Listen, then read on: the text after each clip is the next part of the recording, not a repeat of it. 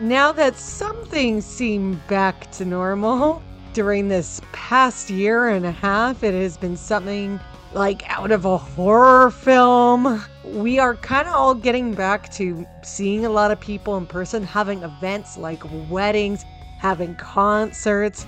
It feels like a dream almost that we're going back to what we knew before. So I still wanted to continue the conversation with entrepreneurs to see where is their business going now in this new post-pandemic world as we start to get out of it. And what lessons did they learn throughout this tough time that they're going to carry on into their business for years to come? Join me now. I'm Jennifer Lee for season 3 of Coping 19. Every day when I turn on Instagram or any type of social media or even the TV, I'm starting to see signs of life getting back to normal. I know we still have our struggles with this pandemic. Cases are going up in other countries. Cases are going up a little bit here, right in BC, in Canada. But I think it's something that we're going to be seeing a lot. The pandemic is unfortunately not going to go away with just a snap of a finger, which I know we all wish would, but it is getting a little bit better. And one thing that I really liked this past week was the fact that the Olympics started. I know there is controversy around that as well. In Japan, currently, right now, their numbers are going up. So a lot of people feel that the game should not be taking place. But the one thing I say about the Olympics is it feels hopeful this year. It feels like we're getting a little bit back to normal. And it's so nice to see the athletes just doing what they do best. They already had to wait a year to show us their skills, and to just see their pure determination, even after the games is postponed by a year, is amazing. And it's so inspiring because we've all gone through this huge challenge, which of course is COVID-19. And we could learn a lot from the athletes, just their mental state they have to be in to win the medals and to be so disciplined in their respective area. And it's so nice to just kind of watch all the footage from the Olympics. And I'm not just meaning like the athletes, but on a lot of the news stations, they're showing the families of the athletes on Zoom and other video chat software because obviously there are no spectators, no travelers allowed in Japan right now. So your family can't go with you to cheer you on. So it's just nice to see the togetherness, and they're showing like full stadiums, especially here in Canada, of people that are cheering on their favorite athlete. And when they win, it's like so exciting. Like the whole room is like in a roar. So it's so nice to have that togetherness and to, like I say, see people overcome challenges to realize their dreams. And that's why I'm really excited to talk to my next guest, Sam Lehman, who is a very successful real estate developer in New York. He didn't have an easy start to life. He was in a very negative environment while growing up, and he had a lot of challenges. So I want to talk to him about how he overcome them. And even just in the past few years, did he learn anything from his tough upbringing that really helped him during the pandemic? Because the pandemic, just like it wasn't good for all of us, was also not good for him and his business. And we're going to get into that as well. He also has a really great book that's coming out in January 2022, and it's Harvard Can't Teach What You Learn from the Streets. And I love the name of it. So we're going to get all into that. But of course, everyone has a beginning, and I love to learn where everybody starts from. So, Sam, tell us who you are and where it all started. My name is Sam Liebman, Liebman. And I was a Jewish kid from Brooklyn with empty pockets, grew up in a dysfunctional family. And against all odds, I'm working hard, managed to the real rags to riches story, they tell me. Basically, my father was just psychologically damaged. He wasn't physically abusive, but he was mentally abusive. Just his favorite answer to anything I wanted was, "I'm sorry, I can't help you." So I really, since 12, at least, or before, I've always been on my own. And like I say, I'm the product of the streets of Canarsie, Brooklyn, which was like the mafia minor leagues. I mean, they wrote a famous book about some of my acquaintances and friends growing up called Murder Machine. You can get that, it's out. And a lot of the people, I had a summer camp I called Camp Concrete, because it was a backyard at PS 114. And of the 25 kids that went there, I can name 18 that are in jail for the rest of their lives for murder or dead.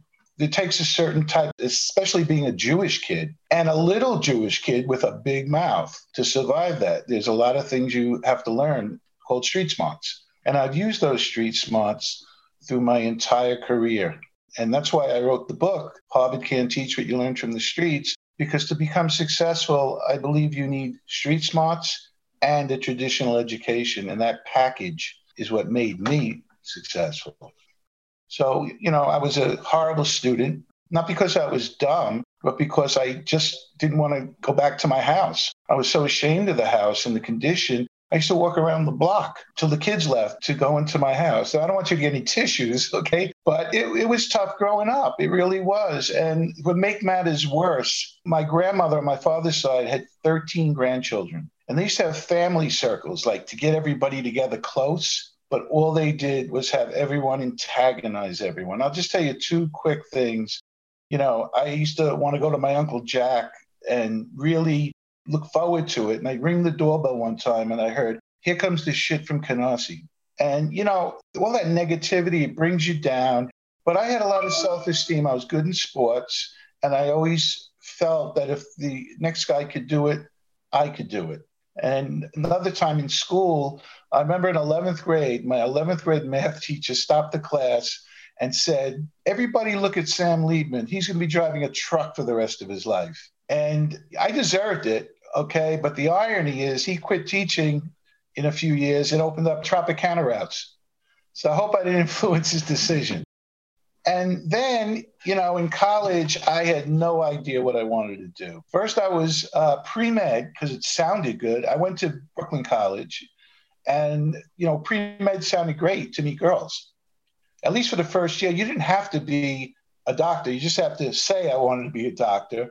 And that worked. Then it was psychology, computers, phys ed, had no idea.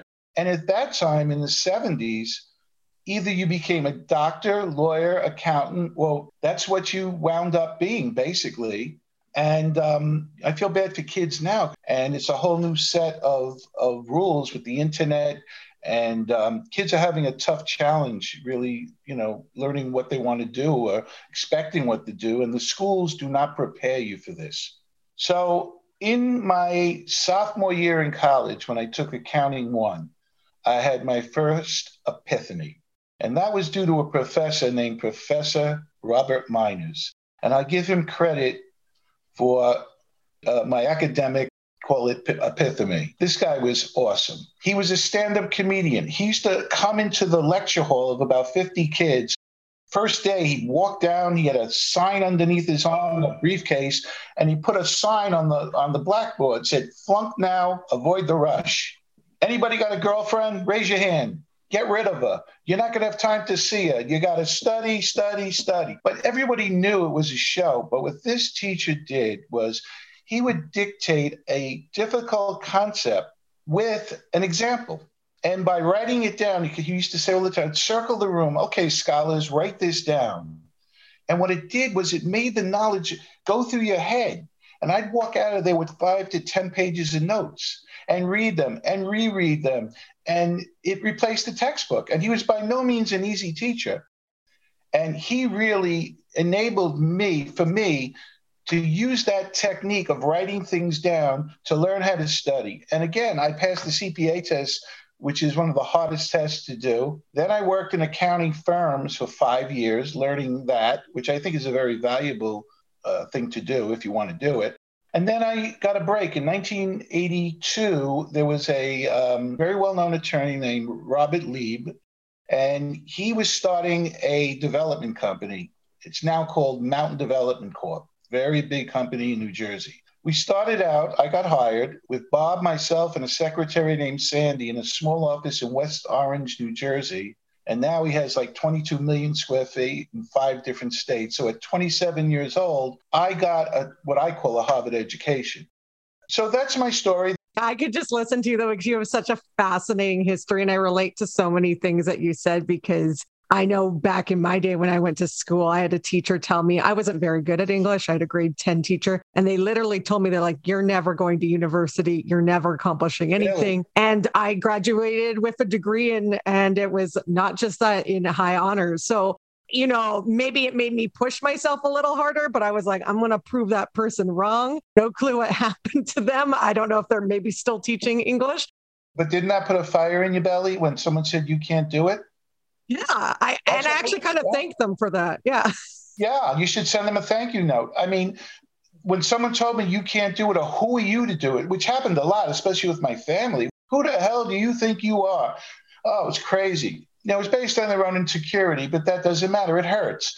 And we need positive role models and not negative. And I'll tell you, on my other side of the family, my mom's side, it was just the opposite. We didn't get to see them much because they lived in Jersey far away and my father wouldn't take us. But it was the Braff family, Harold Braff, who passed away 2 years ago. We were very close. And he had 3 sons and a daughter. And we would go to their house and they made us feel so welcome. They made us feel so welcome that we felt something's wrong here. Wait, are we in a dream? Like, hey, Sam, eat more, And one of the kids growing up is the famous actor, who is? Zach Braff. Oh, yeah, he seems like a lovely guy. So he's a great guy. But they live in California now, and they're all doing well. But it was just the opposite. We were rejected at one side of the family and totally loved and accepted from the other side. Gave us mixed messages. But a lot of people grow up in these areas and worse. And the most important thing is I had self-esteem. They tried to break me, but they couldn't do it. And it was hard. So growing up on the street, you have to really learn a certain curriculum of street smarts to get your spider sense tingling. And that's what I've tried to teach people. Buying buildings. When I was an accountant, by the way, I've done so many businesses. I've learned all these businesses. I've always stayed in the background. And I would read everything because I was so afraid. I never wanted to depend on anybody else. So I would read all the leases that the lawyers did. I would read all the architect reports. And then I got to really master them. And then that really helped by knowing everything, being a student of the game, a gym rat. That's what I try to preach to people. Be the best you can be so you don't have to rely on other people. And that gives you confidence. Since you have really great business wisdom and you love sharing your business philosophies, I know that's one thing that inspired you to write the book, Harvard Can't Teach What You Learn from the Streets. But there are so many different books about real estate out there. So what makes your book different? I'm not a motivational preacher teacher. I'm not going to tell you that after this book, you're going to win lotto without buying a ticket or brain surgery made easy or whatever these guys do, these motivational preacher teachers. What I will tell you is that after reading this book, my promise is that your knowledge of real estate will increase exponentially. If I pronounce that right. That's the promise. After reading the book, your knowledge of real estate will increase exponentially. And that's my goal, to do that. Not to make you rich right away, not to do this, but to do that. And people who are already working in a real estate related field, okay, accountants, lawyers, doctors who invest, people in management companies will benefit tremendously, as well as people that want to get into real estate. Through the years, many people have said to me, I want to get into real estate. I said, well, why don't you? And the answer, of course, is I wouldn't know where to start. I'm hoping that my book is a start. That's one thing I wanted to talk to you about too, because I think, like you said, by picking up your book, you're going to learn. It's not you're going to pick up the book and you're going to be mega rich tomorrow. And I think that's one of the misconceptions with real estate. I know here, because there's a lot of reality TV shows, I'm not putting them down. I know here in Canada, a lot of people are like, oh, I want their lifestyle. I want to be like flying on a jet tomorrow. So I'm going to get into real estate. And then they realize it's a lot of hard work to get clients. You need to know a lot of stuff. Do you want to talk a little bit about that? That's one of the reasons also I wrote the book. You got to learn the fundamentals. You got to master the fundamentals.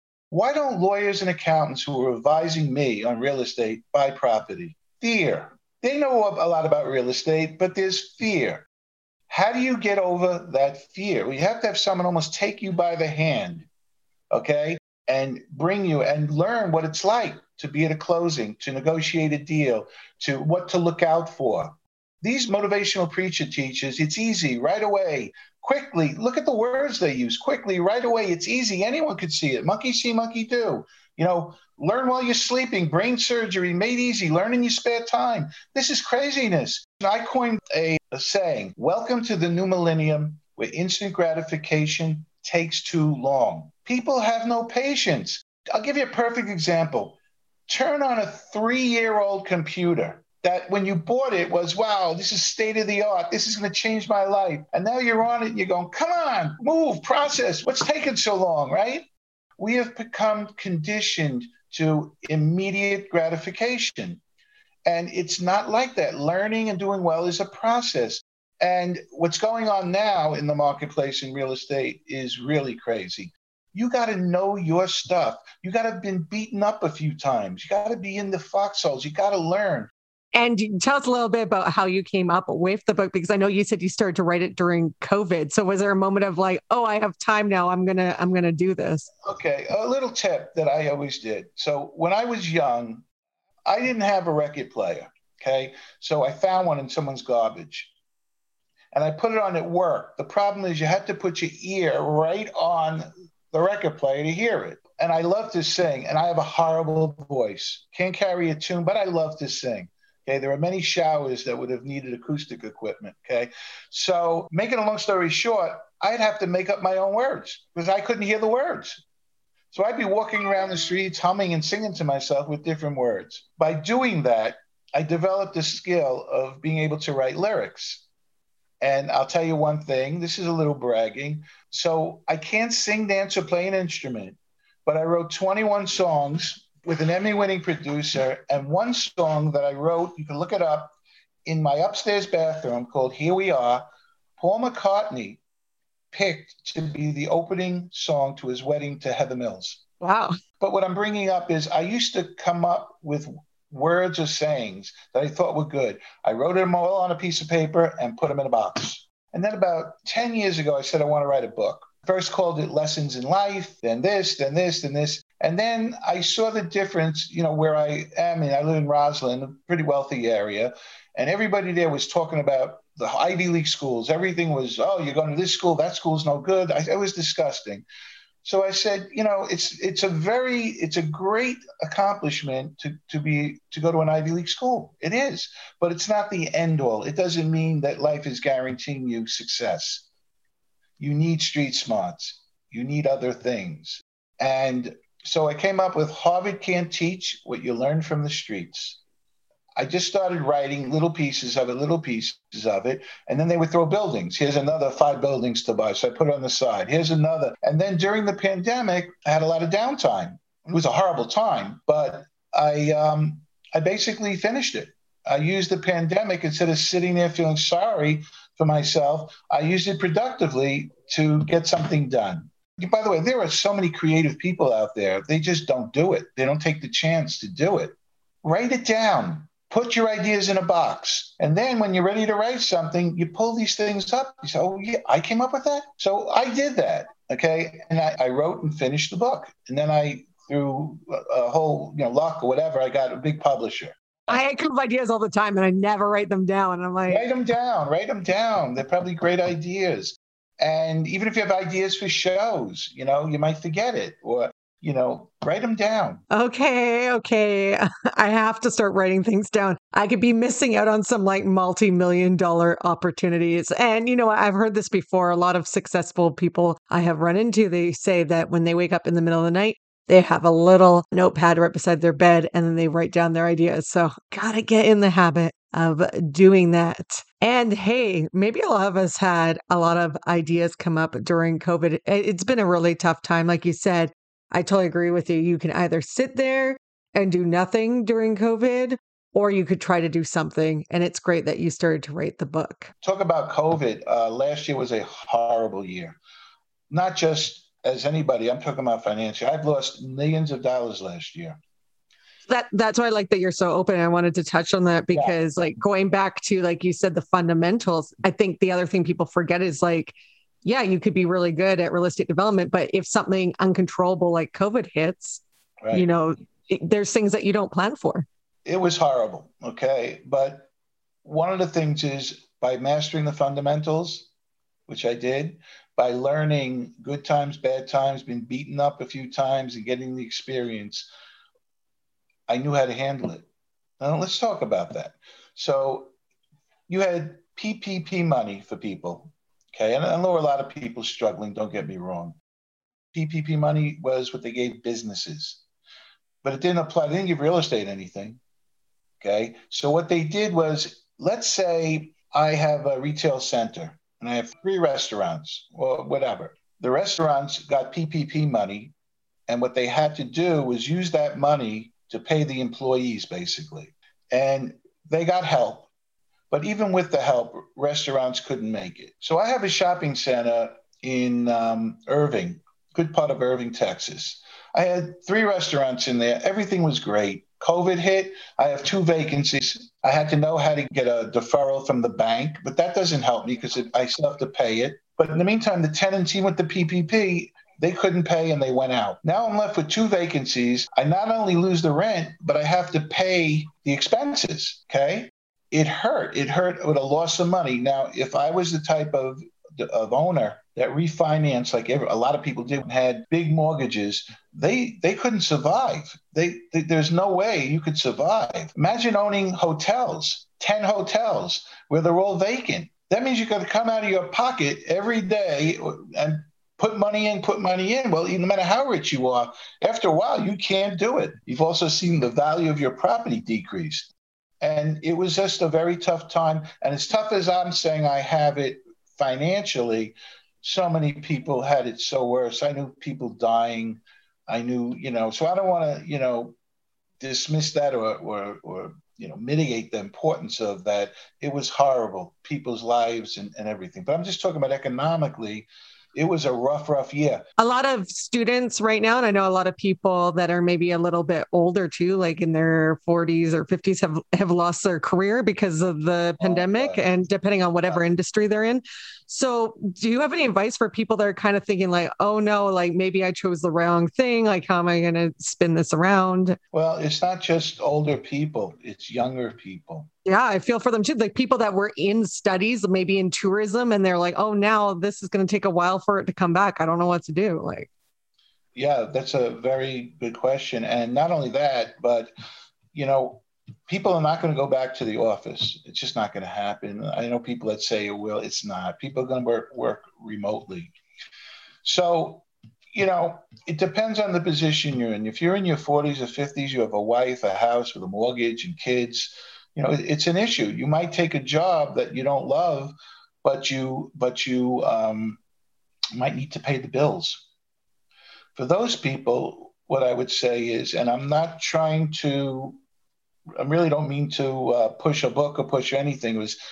That was a 3rd or 4th reason to do my course, because I thought people who are working can take this online and learn real estate. And instead of going into sales and flipping houses, which I don't really think is a career, I think it's just I don't believe that's the way you build wealth. The other way is, see what your passion is, really see what your passion is. And when I try to tell people, kids, especially kids who want internships, I interview the kid first.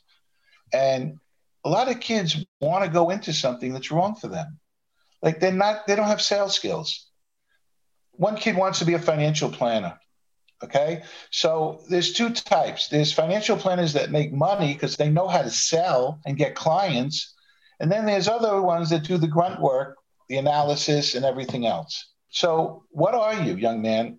Do you have sales skills? Are you comfortable selling? Shyness can cost you money, I always say. Okay. But what do you have? Or are you more analytical? Do you like being in the background? Now, if you like being in the background and you don't want to do sales or you can't, then don't go into something that is going to require sales. Okay. Go into something that requires analytical skills where you'll be happy and the company will be happy. Find out where you are in your own head. Don't fool yourself and look for, I want to make $1 million. I'll be a financial planner. Okay. You have to have entrepreneurial skills to be an entrepreneur. Not everybody is equipped to be an entrepreneur. 3 things. To be an entrepreneur, you need to have 3 sets of skills. You need to be an entrepreneur, entrepreneurial skills, managing skills, and technical skills. And why 9 out of 10 businesses fail is because they don't possess all 3. And if you don't have all three, then you have to partner or get with someone that has the other two. So have a realistic dream. Now, for people that are younger, who are really more who I work with, the younger people and the ones that I try to really help, I try to identify their strengths and weaknesses and let them know and say, think about it. Think about what I'm telling you. I hire people. I said, I wouldn't hire you for what you're telling me you like for this position, but you would be great in this position. Okay. And another problem is millennials, they have a different work ethic than my generation.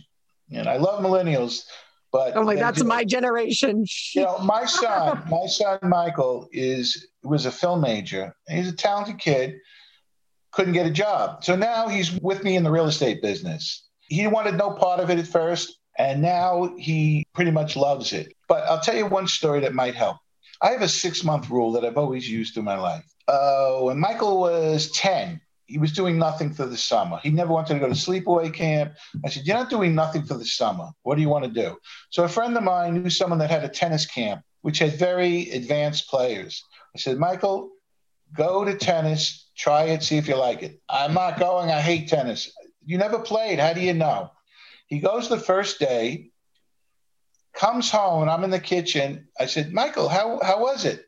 He goes, look at me. He's dripping. I said, you want to go back? He says, I don't know. I said, well, I'll tell you what. You've been signed up for a month. You're going, okay? If you don't like it after the month, I'll never mention tennis again. And so help me God, he became one of the best players, top 50 in Long Island. He teaches at a very prestigious country club, loves tennis. He's going to use it for the rest of his life. So a lot of people give up too early. Now, I saw this in Little League where the kid didn't do well at baseball. So he quit baseball, went to soccer. Didn't do well at soccer, he quit soccer. And the parents encouraged it, Give yourself 6 months. See if you like it. Don't bitch and complain for 6 months. When the 6 months are over, then decide. And then you have the right to do what you want. So that is the best rule ever. I think that a lot of people do that now too with the whole social media thing, because they see everybody living these really cool lives. So they want that instant gratification, like you were mentioning at the beginning. And I always tell people, I've been a radio announcer 8 years traditionally, and then the last few years podcasting. But I said, it takes a long time to get to where I am. People always be like, well, why do you sound good? I was like, you're not you didn't hear me many, many years ago where I was frustrated and questioning why I was doing this. It takes so long. And I think, a lot of people give up way too fast. Well, you say it takes so long. It really does. It really does. And it's the quality of the time you put into learning. Mm-hmm. There are people that can spend an hour and really get something, and other people daydream for the hour and it's 4 hours and they get nothing. You have to get good study habits. That's why I learn, to write things down, because because once it goes through my head, it went through my head. That works for me, maybe not for everybody else. Everybody's got to find the best way to get it through your head so you understand it. And too many people give up way too early. So, you have to understand where you are, your strengths, your weaknesses. If you can make your weaknesses stronger. I had a lot of weaknesses that I had to work on, a lot. And every day I learned something new. And you're starting new things. Like you said that you're starting a school. Can you tell us a little bit about that? Yeah, we're forming a school called Street Success Real Estate Academy. It's going to be an online academy. And I think it's going to be really, I haven't seen anything like it. By the way, I want to mention one thing. I don't know of any 4-year degree in real estate, any university that has a 4-year degree in real estate. Now, they have real estate courses, and to the best of my ability, I've looked at all of them. They're not going to teach you what I'm going to teach you or what needs to be done. They'll teach you theory, models, other things. But I think Syracuse is trying to do something, but there's no 4-year degree in real estate. Now, real estate is changing from a trade to a profession. The days when the immigrant could come here with no money and buy a building and then own the whole block, those ways are gone. Everything is so sophisticated. Every owner knows what his building is pretty much worth. because the brokers have bombarding them with telling them how much they could get if you give them the listing. And, today you need to be more specialized and more sophisticated. So where you go to big firms now, like a lot of the big management companies, like I deal with, like Asset Living, Roscoe, these are some of the biggest companies in the country. They hire people now from Ivy League schools, and it's becoming so sophisticated that you got to really become more corporate and become more specialized and learn more. And there are no schools. I can't believe there's no schools that come up with a real estate graduate degree, a real one that I see. So there is a niche that I'm trying to fill as best I can. So what we're doing that's different than everyone else is we're going to give you the street smart, real life. Here's how you buy a building. Here's a real building that I own. Okay, I'm opening up my books to you. Here's another building that we own. Here's a retail building we own, shopping center, an industrial building, as we go on. And we're going to make it affordable. So I want to teach inner city kids how to build up their own neighborhoods. And these are really the goals. Look, thank God I've made enough money. I want to make more, but that is not the primary reason I'm doing this. The primary reason is use my creativity, help people. That's it. And anyone that knows me will say that, I just like teaching. I like the smile when someone says, hey, I really learned something from you. I just really, that's my thing. Love it. And I love learning so much. And I love it when people teach you things. And I can just tell that you get excited teaching other people. So I think it's super important to spread the knowledge that you have. And you're obviously doing that in many different ways. One more question before we go, because the pandemic obviously hit all of us very hard. I know that I learned a lot about myself during the pandemic. Is there anything new that you learned about yourself? I learned that the value of mastering those fundamentals, and the experience, how that helped me a lot because I became a student of my game, as they say, how learning and reinforcing learning and being prepared for anything. I always remember the winning team in a Super Bowl when they're interviewed and they lost. The loser would say, we did everything. They were prepared for everything we did. There was nothing that worked. Those are the winning teams. So I believe I've learned about the importance of over preparation. And on a personal level, I'm very nostalgic and I'm constantly looking back at my life, at certain things that happened. And I didn't know how to answer your question, but one of the things is self-healing.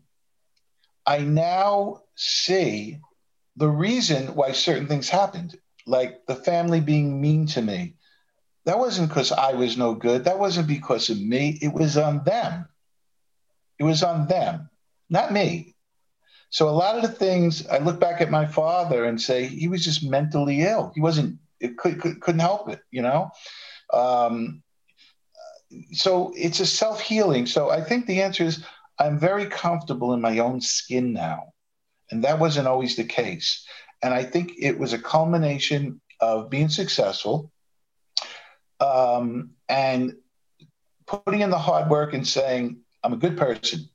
That's the first thing. You got to say you're a good person, want to be a good person. I mean, I'm very opinionated, but I respect everybody. And I'm very excited about, not saying I want to retire and play golf, but that I want to now at 65 do things and have the energy to do them. I mean, that's the most unrehearsed, honest answer I can give you. I think it's great. My dad is 72 and he is still on the job site running our business. And it's because he loves it. He says he'll never quit. So we'll see what happens as he gets older. But, you can do anything at any age, not to sound cliche, but. Yeah, I mean, yeah. And, there are a lot of people that just, I remember when I was young, the big thing was from the fathers, 65. They used to brag. I mean, they got 20 years in the bank. Everyone just wanted to retire. And now it's like, retire and do what? And there are a lot of people that can't retire because of what went on. But the stocks, I remember 5 years ago, people were saying, yeah, my retirement's ruined because the stocks went in the toilet. Now the stocks are up again. I call it the biggest legalized casino in the world. I think the most important thing is to really have self-esteem and do what you want to do. But so when does your book come out for everybody that's going to want to read it? It's scheduled to come out the first week in January 2022. It's by Made for Success, and Ingram's the publisher. It's called Harvard Can't Teach What You Learn from the Streets by Sam Liebman. And if anybody wants to get in touch with me, there's a website that we're all putting together. It's called samliebman.com, and that'll be up by September. Well, thank you so much for joining me today. I was very happy to be with you. Perfect. Thank you so much. Thank you for joining us for season 3 of Coping 19. If you want to learn more about the show, all you have to do is go over to podcastconsulting.ca, where you can also get tips and tricks on how to make your own podcast, and also get exposure for your business and brand with the podcast. Also, if you want to hear more episodes, please follow us on Spotify, Apple Podcasts, Amazon Podcasts, and Google Podcasts. Talk to you next time.